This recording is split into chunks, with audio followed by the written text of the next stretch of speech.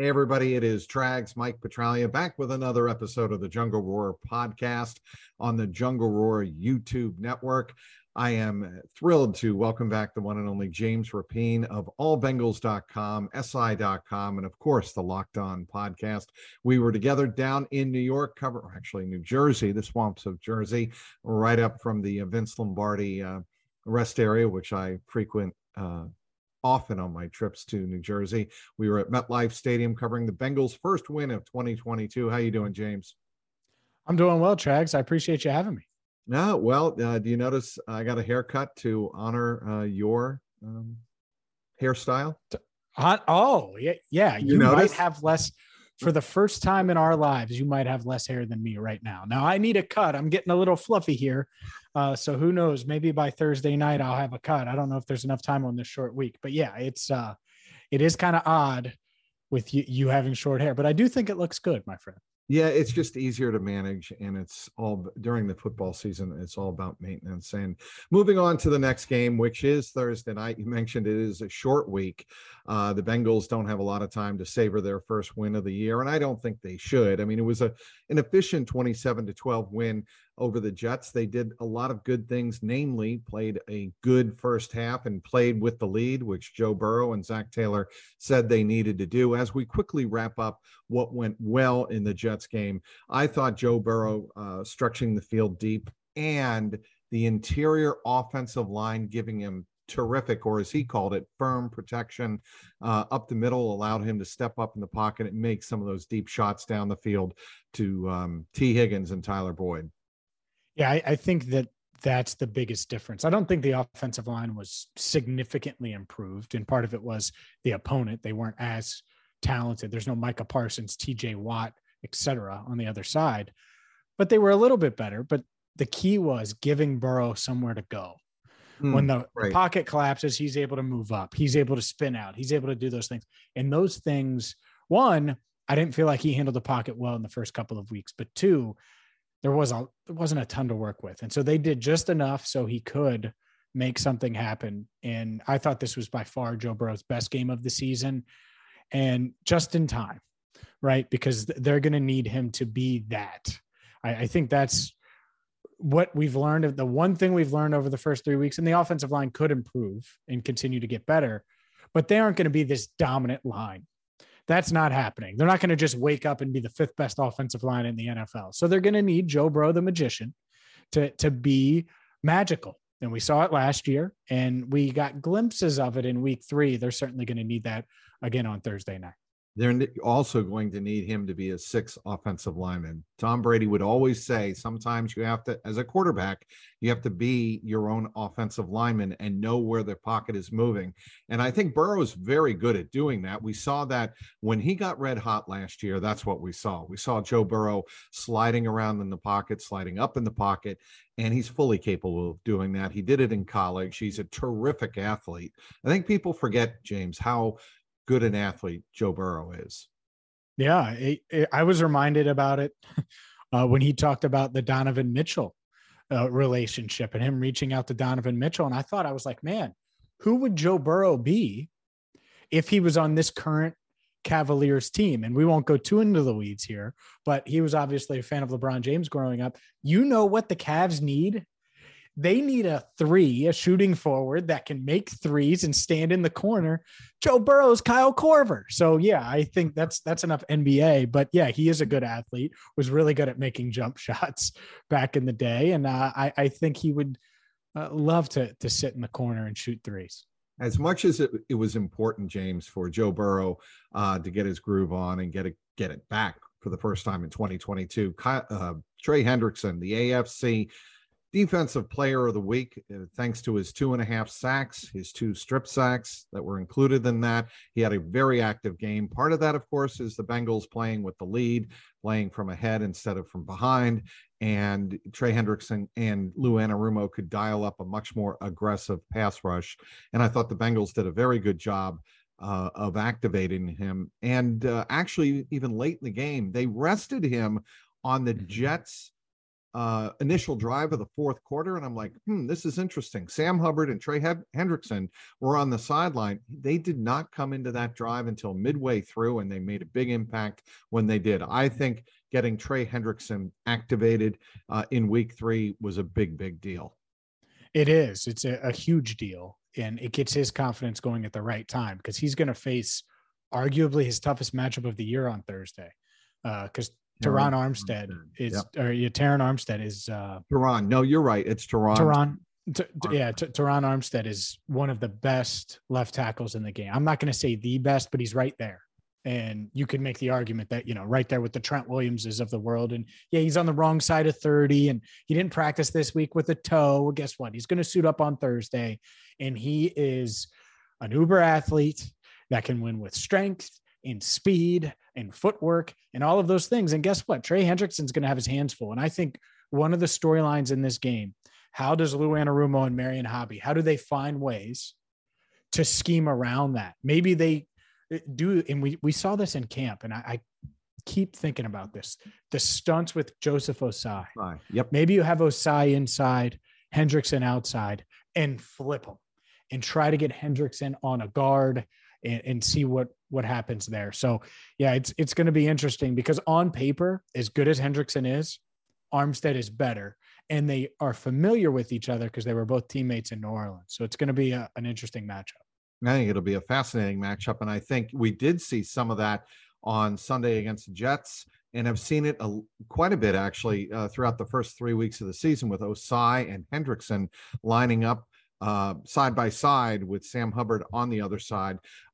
Getting your thoughts on how the Bengals compensate now with the loss of DJ Reader. He's going to be out for an indefinite period of time. Kelsey Conway was the first of the Cincinnati Enquirer to report that his left knee injury is going to keep him out a while. The good news is that the player, DJ Reader, and the team, the Bengals, do not feel it's a season ender. And the fact that it's not a season ender, I think, bodes well for the Bengals, but they're going to have to find guys to step up and help BJ Hill in the middle of the defensive line. They are. And it's kind of funny. You go back to cut down day, and the Bengals added 3 guys.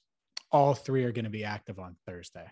Yep. And J2 Fele will make his debut, and that's going to be the fill-in. It isn't going to be Ndamukong Suh. They're not going to go after one of these guys. It's J2 Fele, a guy that they claimed and were awarded on waivers because they had a high draft grade on him, and he's only a second-year player. And no, he's not DJ Reader. Guess what? DJ Readers don't grow on trees. And Ndamukong Suh isn't even close to what DJ Reader is at this stage of his career. He's just not. And so that's going to be it. It's going to be him. It's going to be BJ Hill. It's going to be, obviously Josh Tupou, but then you're going to have a hybrid of guys behind them where Joseph Osai could play inside, Zach Carter, of course, Cam Sample, and they're going to have to rotate some, but they are going to have to just change the way they play defense because DJ Reader's that good. He's their best defensive player. He's better than Hendrickson. He's more consistent than Bates. He's better than whoever you want to say. And so not having him, I think he's going to go on injured reserve trags. Wouldn't be shocked if he's out until after the bye. So it's going to be an extended stay here for Reader. But you're right. Overall, it's not as bad as it could be. In the other part of this Miami Dolphins team, they want to throw it. So Reader, that interior pass rush, he was your best interior pass rusher by far, which is wild coming from a nose tackle. Just shows how big of a freak he is. Yep. But he's also the guy you want to have against the Ravens and other teams like that. This matchup this week on a short week, I think they can survive without him because of what he brings in the run game. And the Dolphins, let's be honest, they want to throw it around the field. No question. Chase Edmonds had a couple of touchdowns last week in the 21-19 win over the Bills, but he's not going to scare you the way the perimeter guys are going to scare you. And there's your segue into the opponent on Thursday night. Speed. So here's what I think, James Rapien of allbengals.com and Locked On Bengals podcast host.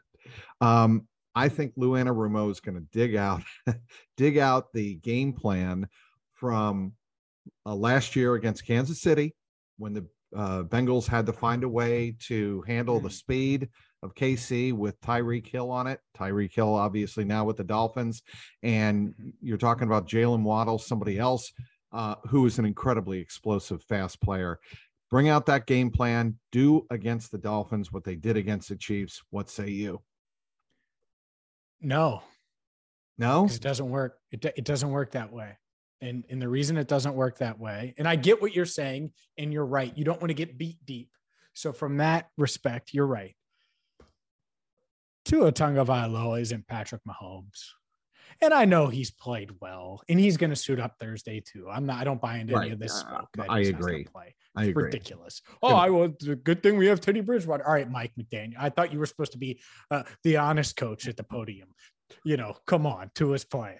Anyways, he's playing. They do a lot of, and I know Patrick Mahomes did this with Tyreek Hill, but it's not like they have to push the ball way down the field. They just like getting the ball in their playmakers' hands. And so I think it's a unique hybrid. Obviously, you want to treat Tyreek Hill the way you did, but you also faced Mike McDaniel last year when he was with the 49ers. And so you almost have to combine those game plans because Tua is limited. Tua is closer to Jimmy G. I'm not buying it. I'm just not. Tua is closer to Jimmy G than he is Patrick Mahomes.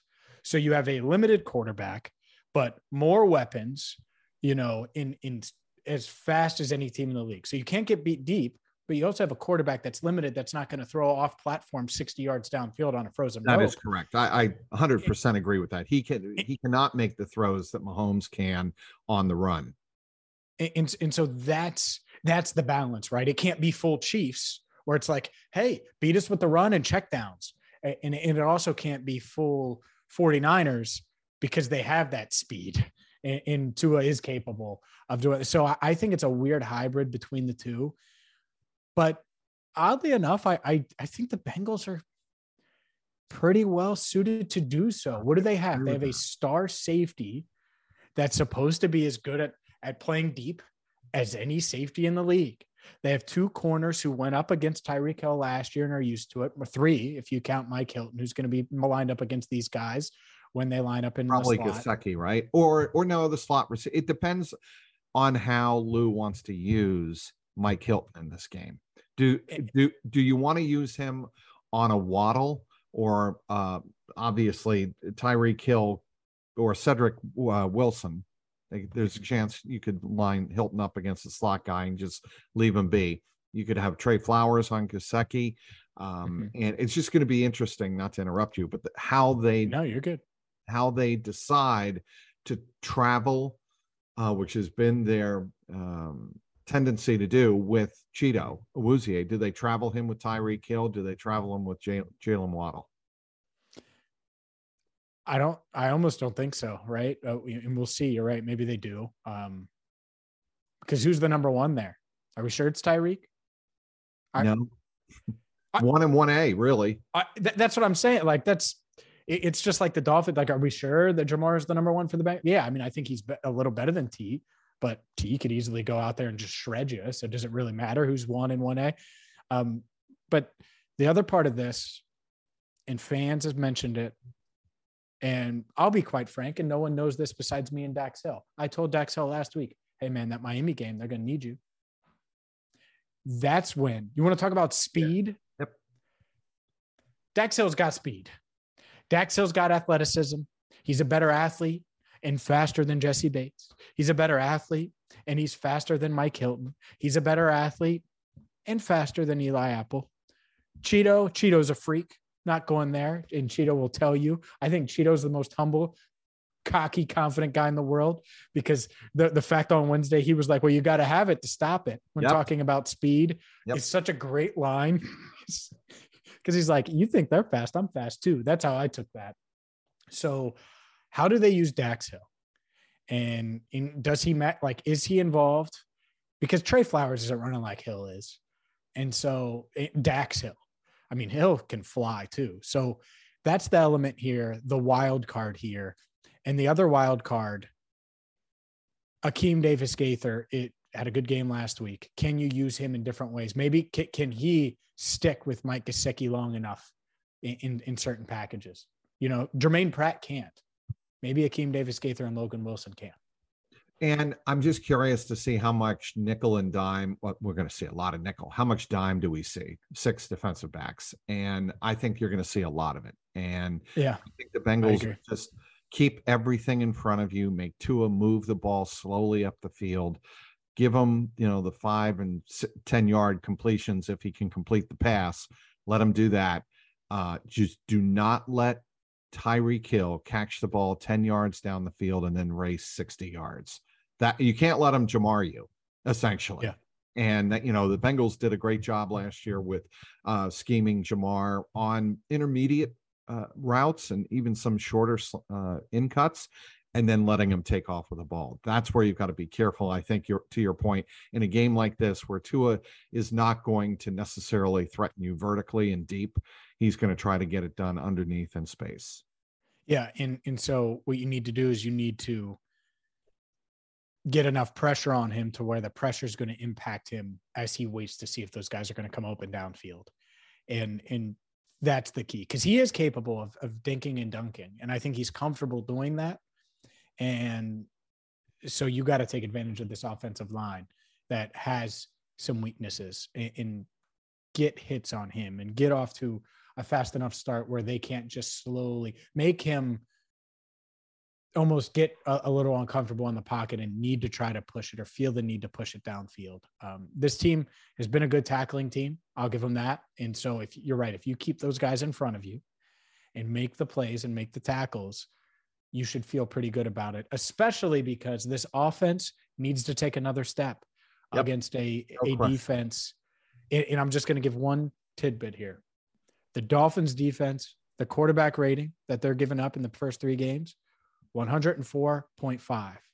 All right. It's high. And so the Bengals need to take advantage of that if they're going to win on Thursday. How scared are you of Xavier Howard? Can you play around him? I guess to your point, if they've given up 104 quarterback rating, they can be attacked. No doubt. I actually think that the Bengals dealt with some really tough corners last week, and might not have the star power yet of Xavier Howard. Sauce Gardner is a freak. Yep. DJ Reed has been great through 3 weeks. That Jets team isn't bad.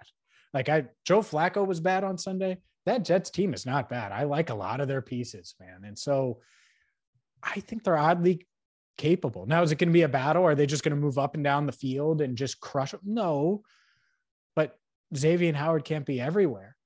And yeah, they have Melvin Ingram and they have a couple guys, Watkins that, that can pass rush on the inside. I get it, but this offense needs to take a step. And that's the thing is when you look at the height of the AFC, you're going to win because your offense makes one more play. Like the Bills, if their offense made one more play or the smart play, Ken Dorsey wouldn't have been slamming stuff and losing his mind, which, by the way, I don't blame him one bit. I would have too. And the clock wouldn't have ran out. We wouldn't be talking about an undefeated Dolphins team. We would be talking about a 2-1 Dolphins team. And so as weird as it sounds, Trags, and I know all the over-unders have hit under, and it's been like a weird low-scoring league through 3 weeks across the NFL. I think that the offense, all eyes are on the offense for me. Obviously, you got to keep those guys in front of you and keep the Dolphins from beating you deep. But I'm worried about this offense. Can they get in gear? Because I think they're going to need to be in gear, that 5th, 6th gear, if they're going to beat the Dolphins on Thursday. You are a segue machine today, James Rapien of SI.com and allbengals.com, because the last 2 subjects I want to address are on the offense and 2 lightning rods, if you will, in the first 3 weeks. Do you know who they are? Take a guess at who they are. Right and left tackle. You got one of them, right tackle and the running back. L. Collins and Joe Mixon. I think there's been a lot of speculation as to their effectiveness and their reliability, right? And dependability. And Joe Mixon has had 2 runs in double figures this year, one of 31 yards against the Steelers and one of 10 yards against the Cowboys.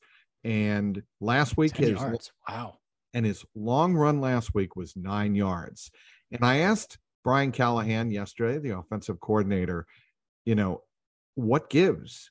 How frustrated do you think Joe Mixon is? And do you think he's trying to be too precise? I didn't say too cute, but too precise, looking for that perfect hole to pop and have an explosive run. And he said, you have to ask Joe that, but that's not what I see on film. What do you see when you watch Joe Mixon in these first 3 games as he's averaging 2.8 yards a pop? I see a back that is getting the least amount he can get with what he's given. And for a lot of his career, he's made the most and gotten the most out of what was there and made defenders miss in the backfield. He's used to playing behind bad lines. I don't want to hear about the line. As weird as that sounds, and I don't think they've been good at run blocking, but putting it on the line would be like, oh, well, I didn't see Joe Mixon play well behind a bad line in 17, 18, 19 at times. 2020, certainly before his injury, and then last year, career year. The line was bad last year. And yet they found ways, and he found ways to make defenders miss. There's a couple things. I think the first one, he was pretty good against the Steelers. The past 2 weeks have been rough. And I don't know why. I don't know if it's because of the ankle. I don't know if he just doesn't trust the offensive line yet, if there's just not enough rapport there with all these new guys. I don't know what it is. I also think that the difference, and a lot of people have brought up Samaje Perine and how he ran at the end of that week 3 win over the Jets. I think the difference is Mixon sometimes sees it and he's like, I'm only going to get 3 yards here. I need to go over here. Maybe there's more. And instead, now he's stopped for no gain. Right. And Perine's like, I'm just going to run right through. I know I'm going to get hit. I know it's not going to be a huge run, but it's going to be 3 yards. And then I'm going to hit the linebacker and run through him or fall forward to make it 4. I mean, Perine averaged 5.2 a carry. His long was 7 yards. His long was 7 yards, Trags. That means every carry was 4 to 7. You don't have a 1 yard carry in there with 9 carries and average 5.2. No, it just doesn't happen unless you have a big long run, and he didn't. So they need Mixon to be efficient.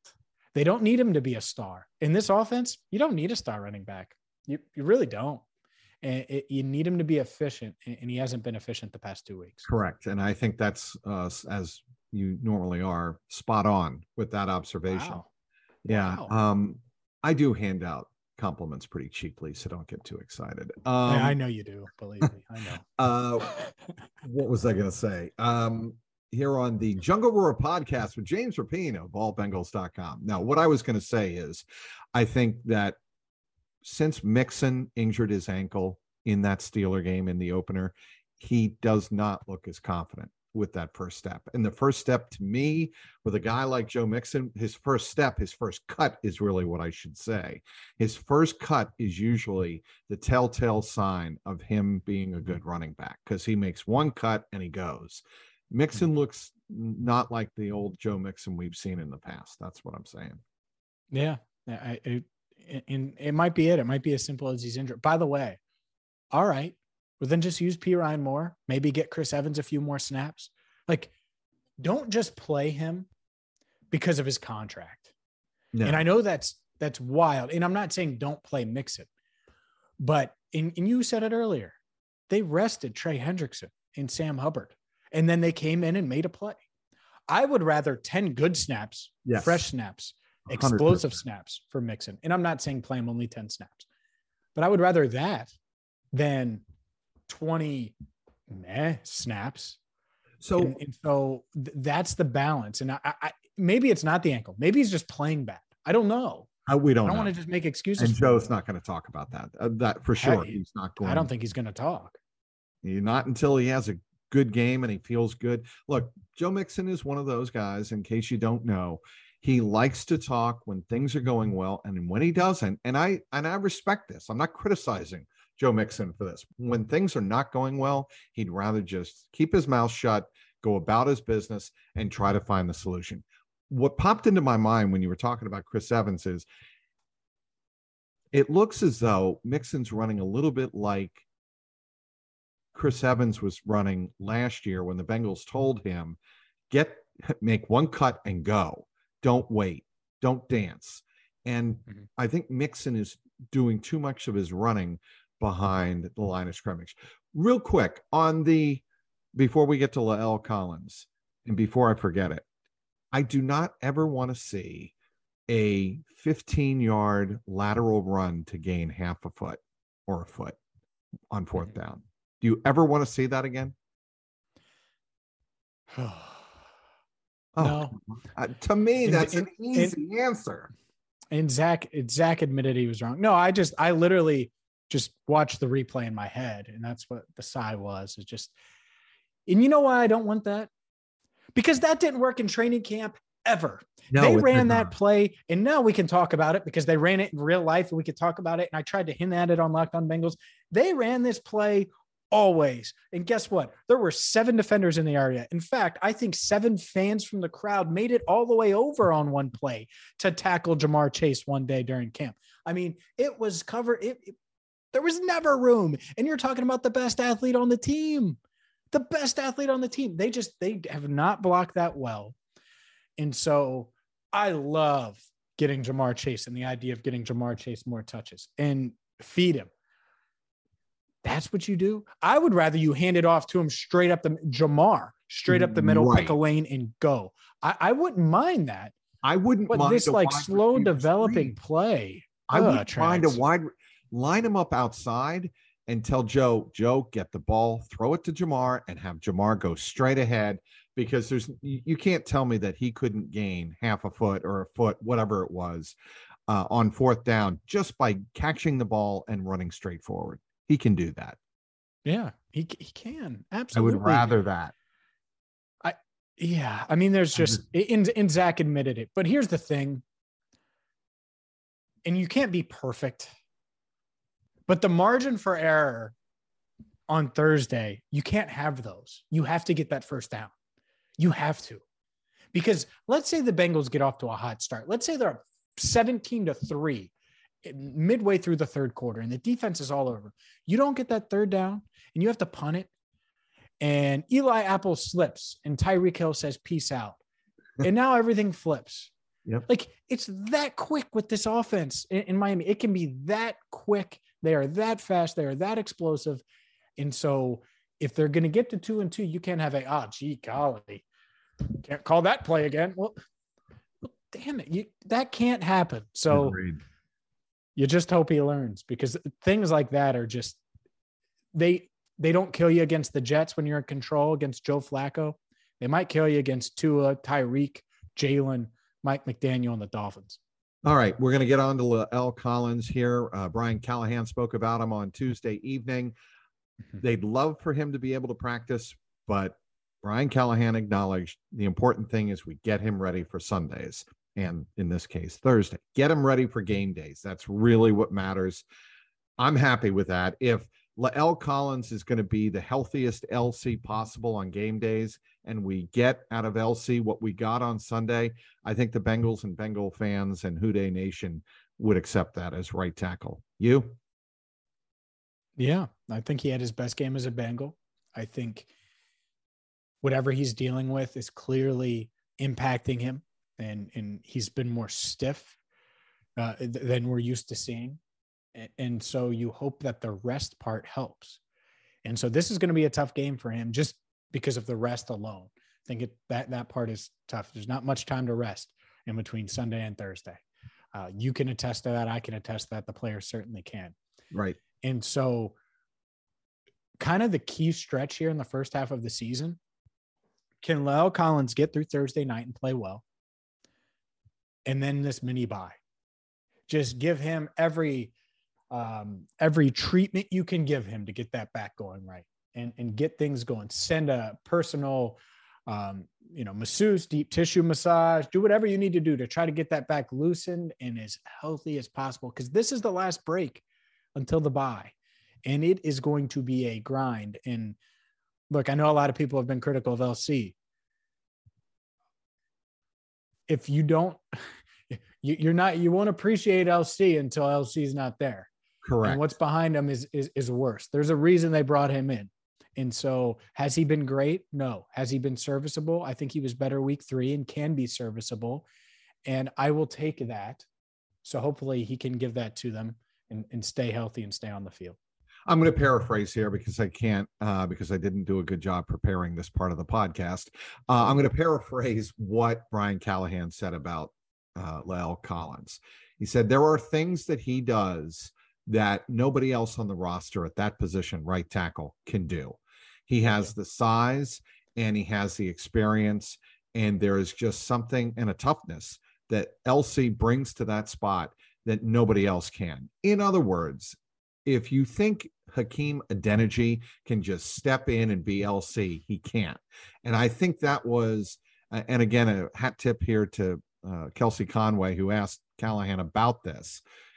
There's this, this assumption out there, just plug somebody else in there and he's going to be LC. Well, he's not. And that's the reason they signed him in the offseason to the 3-year contract, is that when he's right or even close to right, LC can be a difference maker along that offensive line. I just want to see the Bengals run behind La'el Collins more, get Joe Mixon right on his butt and say, I'm going to open the path, just wait for me to open it and then go. I think that's better, frankly, at this point than the wide zone, Frank Pollock. I do. In this particular case, I think it's better just to get Mixon engaged, just to get LC engaged. Just pick a spot, go, and have him pancake 1 or 2 guys in the defense, and you'll get rhythm. And that, I think, would be very valuable to this team. I do think that one of the bigger disappointments through 3 weeks has been the fact that they can't get that ground game going, specifically on the right side. I thought Collins, Kappa, that duo would just be able to crush what I thought opponents. And we haven't seen that. And so maybe that happens Thursday. Maybe that's the route they go. They say, all right, Elsie, we're not going to ask you to pass block 52 times. We're going to do this. I also think that's a bit unrealistic given what we've seen from this offense in this offensive line. But yes, get that going. And maybe it's Samaje Perine, whatever it is. If they could, that would help out Joe Burrow. It would help out everybody. It would make it life easier for everyone, including this offensive line. So hopefully we see it. But yeah, La'el Collins is a very unique talent. And he's someone, even now, that if you can get him to the game day and get him at, 85% of where he's at, or 95% or whatever it is, the percentage is on game day, and resting him throughout the week, I don't blame them. That was the Andrew Whitworth treatment for his entire Rams career. And Collins isn't nearly as old as Whitworth was. It doesn't matter. It's about getting the most out of your guys on Sunday. If T. Higgins goes up for a ball like he did on that first drive in practice, people are gonna be like, no, don't do that. When do you do that? You do that in the game. So when it's showtime, it's showtime. So we'll see. The running game, as we've both covered ad nauseum here in the first 3 weeks, it's just not been there. They have 87 carries, 291 yards, 3.3 average. I just think eventually at one of these days, they're going to bust open a couple of big runs. It's going to set up their play action. And I think the offense scores 30 points this week, to your point. I really do. I think they're going to take advantage of some weaknesses in the Miami secondary that weren't there against the Jets. And we'll see. I have the Bengals winning this week, getting back to 2-2, heading into their mini bye. What are you looking forward to as we have only a minute left here? What are you looking forward to the most? The white helmets or watching Isaac Curtis and Willie Anderson's names going up? Oh, I mean, watching Willie and Isaac, and not just because it's Willie and Isaac, because it's a ring of honor and it's something that should have, been going on. And I think as someone who grew up in Cincinnati and didn't know because of the internet and stuff, I remember the days of no internet. I didn't know who Isaac Curtis was when I was 7. He is my favorite Bengal, James, of all time. But think about that. I didn't know because there was no internet.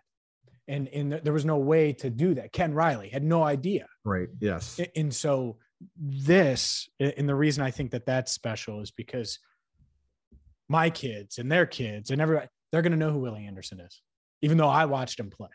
Right. And so that's the part of it. So the white helmets are cool. They're fun. The Ring of Honor that's forever. That's a really cool thing.